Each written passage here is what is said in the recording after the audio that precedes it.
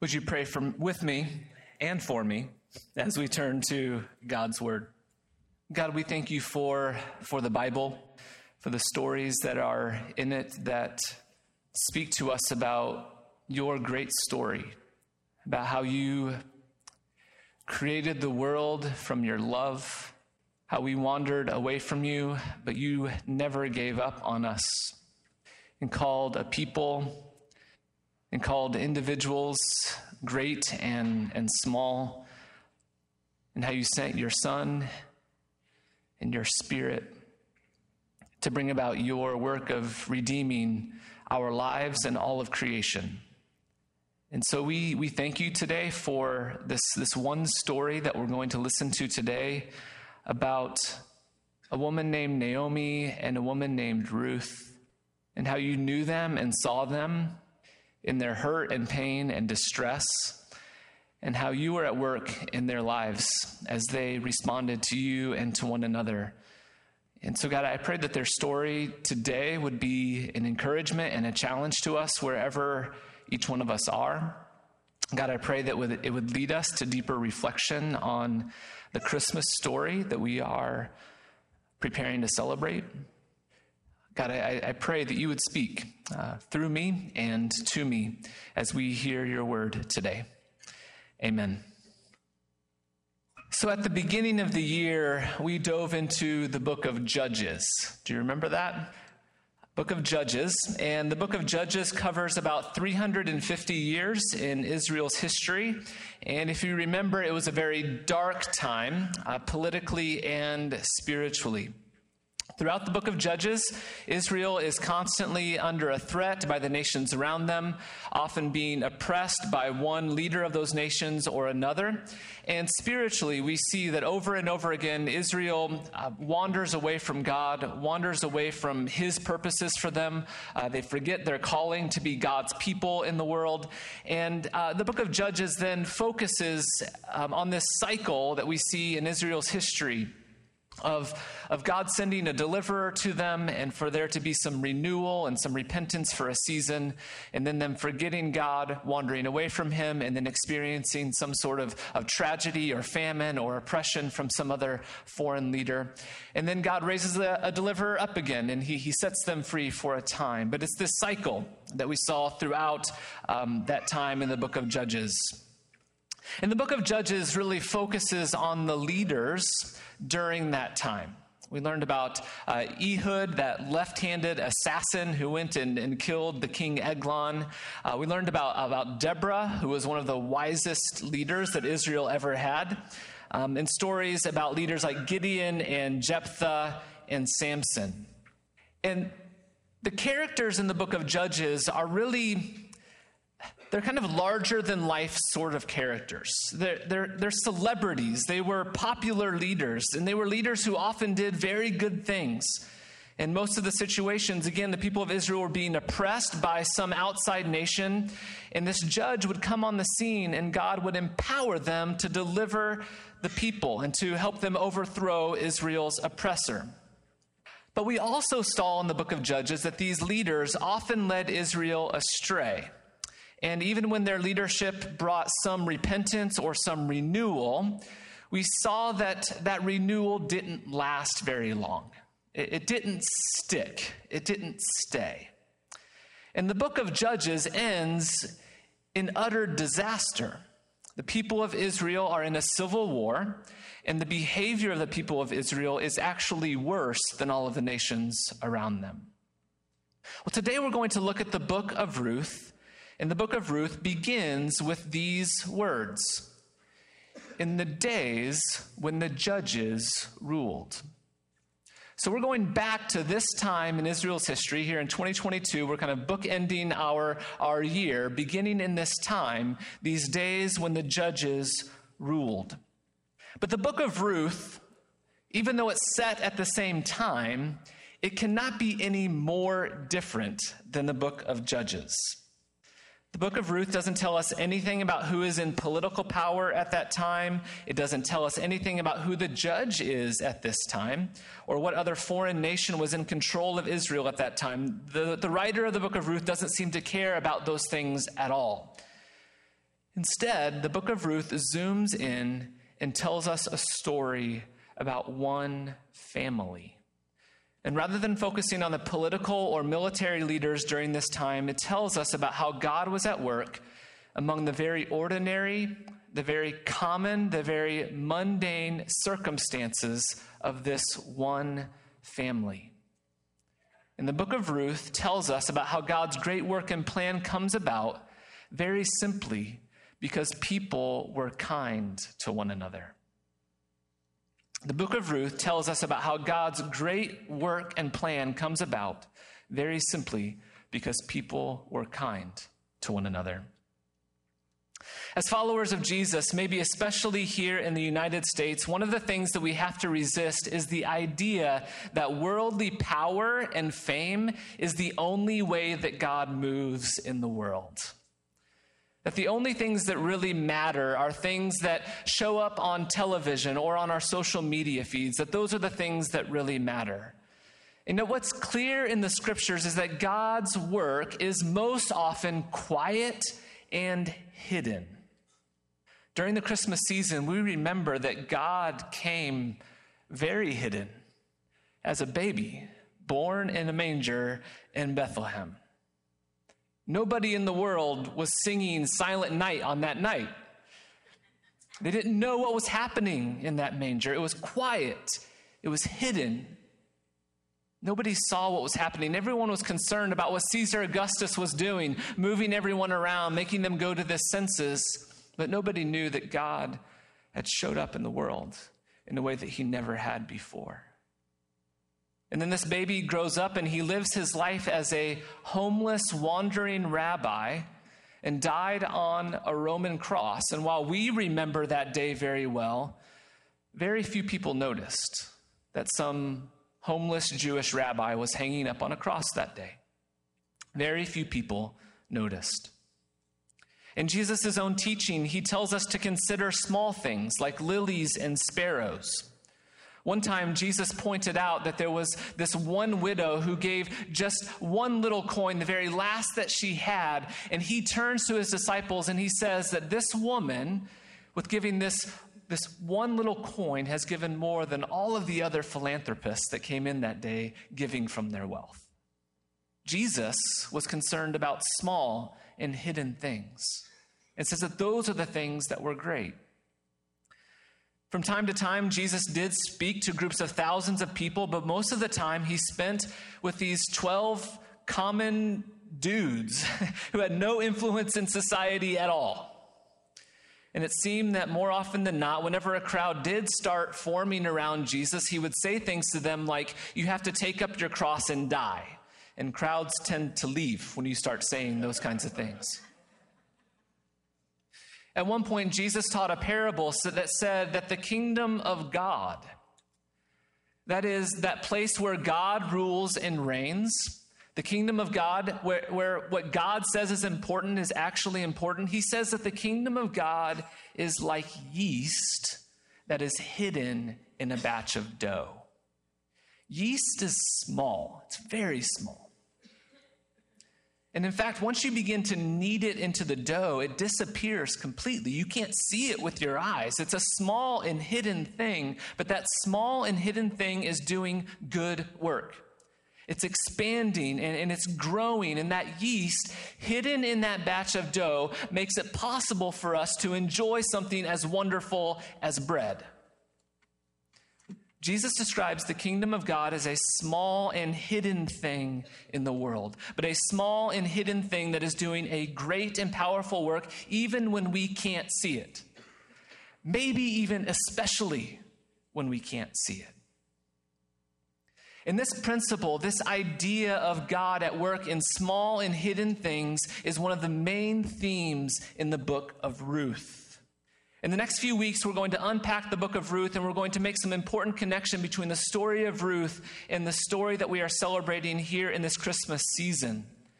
The book of Ruth is a story where we see very clearly that the parable of the yeast in a batch of dough is true. In the book of Ruth, God is at work in a very yeasty sort of way, in a very quiet, hidden sort of way. In this small little book that's tucked in between the book of Judges with all of these big, larger-than-life leaders, and the book of Samuel, which is the story of the rise of King David, in between those two books that talk about those important leaders in history is this little story of Ruth that tells us about how God takes the kindness and seemingly unimportant actions of common people, and he brings about his purposes in the world. Turn with me to Ruth chapter 1. Ruth chapter 1. I'm going to read verses 1 and 2. In the days when the judges ruled, there was a famine in the land. And a man from Bethlehem in Judah, together with his wife and 2 sons, went to live for a while in the country of Moab. The man's name was Elimelech. His wife's name was Naomi, and the names of his 2 sons were Mahlon and Chilion. They were Ephrathites from Bethlehem in Judah, and they went to Moab and lived there.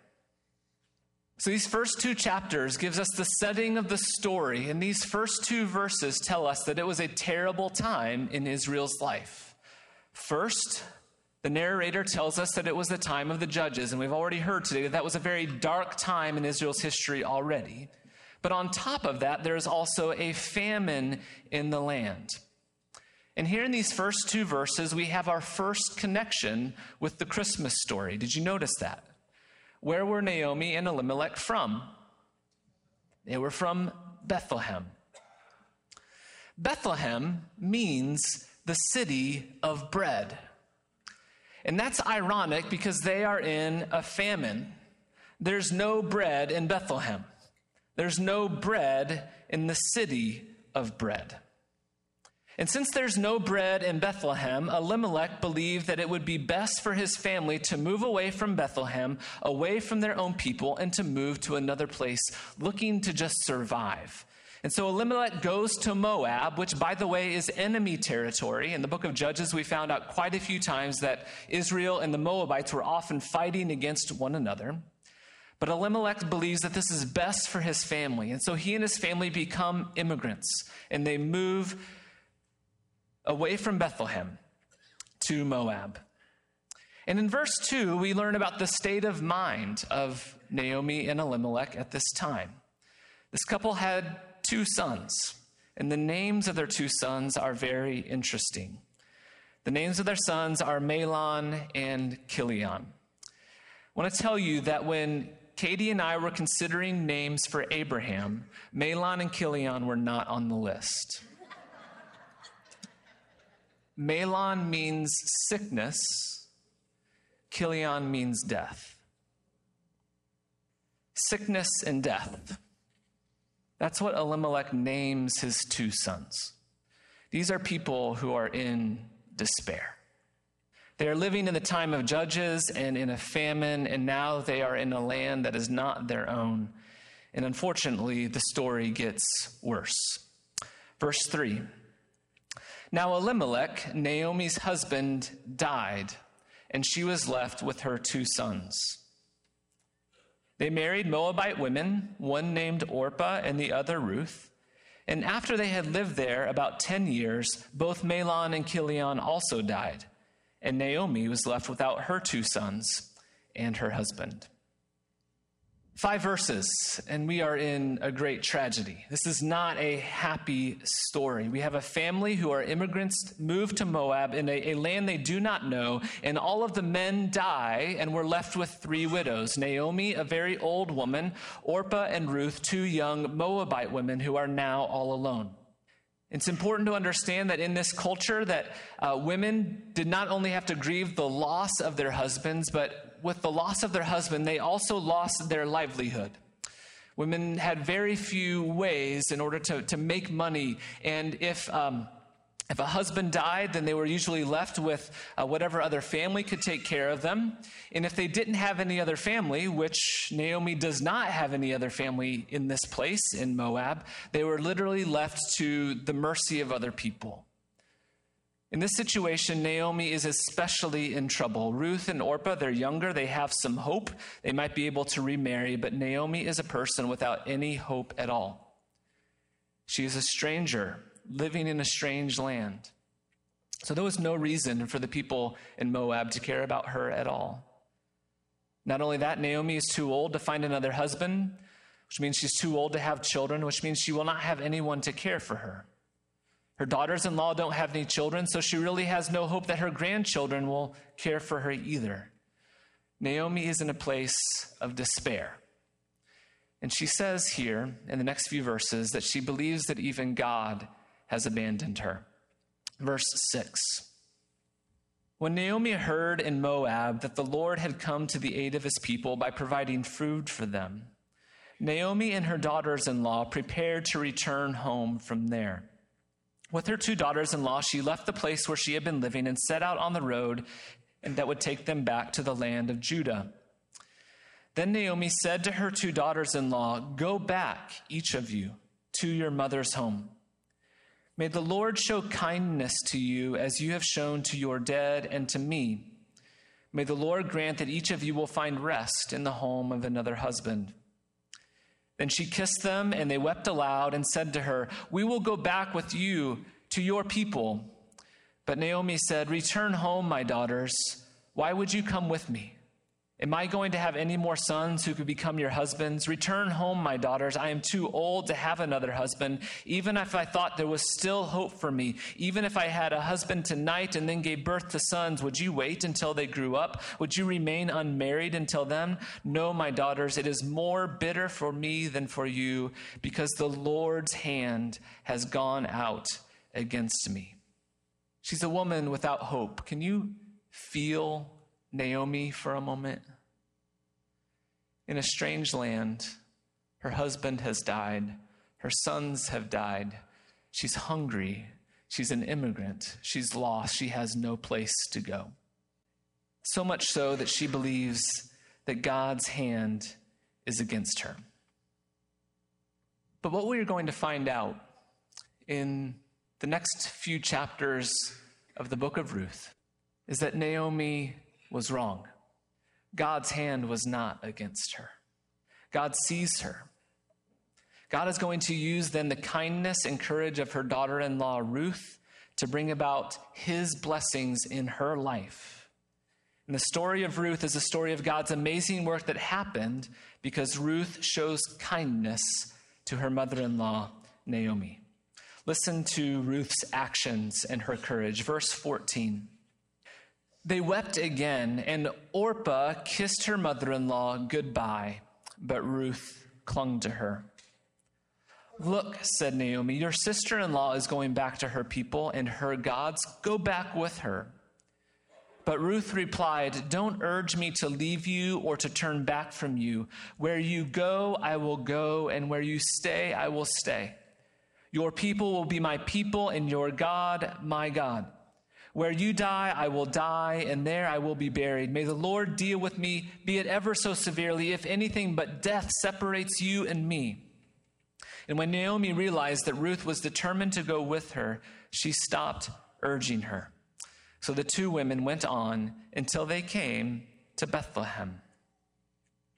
Naomi says to her daughters-in-law, "Be reasonable. You're still young. Go back to Moab. You can find husbands. You can still make it." Naomi says to her daughter-in-laws, "Save your own life. Don't worry about me." And one of them does. Orpah, in tears, returns to Moab. She does the reasonable and the wise thing. And we never hear from her again. But Ruth doesn't do what is reasonable. Instead, Ruth loses her life for the sake of Naomi. She commits her life to Naomi. She says to Naomi, "I am going to stay with you. I am going to leave my home. I am going to leave my family. I am now going to become an immigrant and go to your home."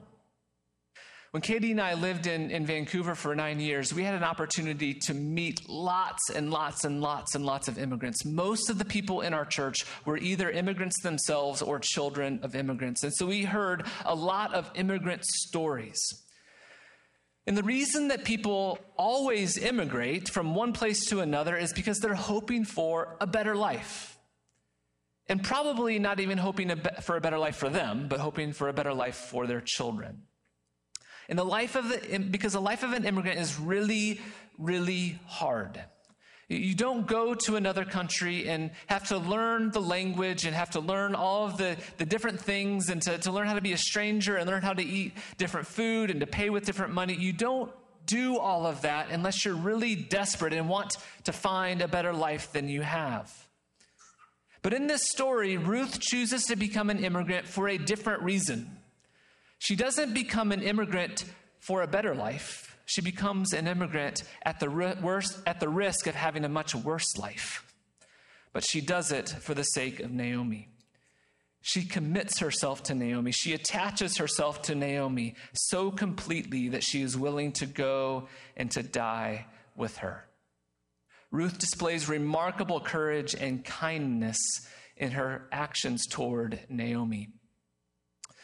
The Hebrew word for kindness is hesed. Hesed, and this word is used many times throughout the book of Ruth. This idea of hesed is a kindness that is not at all like a random act of kindness. And hesed is not just being nice to someone, being pleasant or courteous or polite. Hesed is deeper and more significant than that. Hesed is an intentional act of kindness where you are committing yourself to that person for the long term. Ruth's actions toward Naomi are described as hesed. The easy and reasonable thing would have been to go back to Moab, but Ruth stays with Naomi. She commits herself to her, even though she is going to have a difficult time becoming an immigrant and going to Bethlehem, to a new home. Ruth loses her life for Naomi. Her love for Naomi causes her to sacrifice everything to stay with this old woman who has no hope. She sacrifices everything to go to Bethlehem, a strange land. She loses her life for Naomi. We also see in this story that Ruth commits herself to Naomi's God. Wherever you go, I will go, and your God will be my God. As Ruth commits herself to Naomi, she's also turning her back on the gods of Moab and committing herself, binding herself to the God of Israel. And when Ruth does this, we're going to see in the next few weeks that God shows up in her life in a very real way. Ruth gives up her life, but in giving up her life, she finds it. The kingdom of God is like yeast that works in a batch of dough. The kingdom of God is hidden work. The kingdom of God is like a young woman who sees an older, desperate woman in need and binds herself to her. Ruth and Naomi literally are nobodies. No one in the world knew about Ruth and Naomi. No one saw Ruth on the outskirts of Moab insisting on going with Naomi to care for her. Ruth had no idea that her story was ever going to be told. Ruth simply made a decision to be courageous and to act out of kindness and love and faith by attaching herself to Naomi. There were no lights, there were no news reporters, no news stories about it. Ruth didn't put her story on an Instagram feed so that everyone could see how kind she was to Naomi. And that's really the whole point. Ruth wasn't trying to be a hero at all. She was just trying to be kind. This is the yeast-like way of the kingdom of God. There is no human reason that we should be talking about this story 3,000 years later. But here we are. In the story, Ruth, without any need for recognition, shows kindness to an old woman named Naomi. She cared for her and gave her life up for her. And when she acted in that way, God moved and acted in their life and brought good for them and for all of us. Because do you know how the story of Ruth ends? For those of you who don't know the story, This is your spoiler alert. You can close your ears, you can walk out, you can read it later, but this is how the book of Ruth ends. Naomi and Ruth eventually find their way to Bethlehem, and eventually Ruth meets a man named Boaz, and we'll learn more about Boaz in a couple weeks. And Boaz shows kindness, hesed, to Ruth and to Naomi, and Ruth and Boaz get married. And then this is what happens at the end of the book of Ruth, chapter 4, verses 13 through 17. So Boaz took Ruth, and she became his wife. Then he went to her, and the Lord enabled her to conceive, and she gave birth to a son. The women said to Naomi, "Praise be to the Lord, who this day has not left you without a redeemer. May he become famous throughout Israel. He will renew your life and sustain you in your old age. For your daughter-in-law, who loves you, and who is better to you than 7 sons, has given him birth." Then Naomi took the child, laid him in her lap, and cared for him. And the women living there said, "Naomi has a son." And they named him Obed. And he was the father of Jesse, the father of David. In this story, God uses the kindness of Ruth toward Naomi, and later the kindness of Boaz toward Ruth and Naomi to bring about his purposes. Through this family, God brings King David, the greatest king that Israel ever had. God takes their quiet and unassuming actions of kindness, of hesed, and they become like yeast in Bethlehem. Those hidden actions of kindness and self-sacrifice begin to work like yeast in the life of Israel at this time. The book of Judges focused on these big and powerful and glamorous sorts of leaders, and God did use them for his purposes for a particular time, but the book of Judges ends in an absolute utter disaster. The work of the judges didn't stick. It didn't stay. It didn't take root. But Ruth tells a different story about how God's action takes root in the world, the way that God brings about his ultimate salvation in the world. God's ultimate salvation was never going to happen through the hands of people like Gideon and Jephthah and Samson. God's work of salvation comes through the hands of Ruth. The good news of the gospel comes through Ruth. The good news comes through the hidden yeast-like actions of Ruth in her kindness toward Naomi. God, through her actions, brings about salvation to the whole world. The book of Ruth ends by telling us that Ruth is the great-grandmother of King David. And that's significant for us as followers of Jesus because we know that King David is the ancestor of the Messiah, Jesus. Jesus is the fulfillment of promises made to King David, who God said that the Messiah would come through your line, David. So Jesus, our Lord, came through the line of Ruth to David, to Jesus. Jesus, our Lord, who was born in the little town of Bethlehem, the city of bread. It took the hidden acts of kindness, the yeast of the kindness of Ruth, for the bread of life to be born in Bethlehem. At the beginning of the story, there is no bread in Bethlehem. But the end of the book of Ruth points to a time when Bethlehem would be restored as the city of bread. The little town of Bethlehem, the city of bread, becomes the birthplace of Jesus, the Messiah, the bread of life for the whole world. Amen? Amen. God, thank you for this good story. We thank you for the ways that now, 3,000 years later, we can see your hand in it. Lord, we do not know how our quiet faithfulness, how our hidden kindnesses, how the work that you call us to do in the world that no one else sees, we do not know how you are at work in them. But we believe in this story that you really are.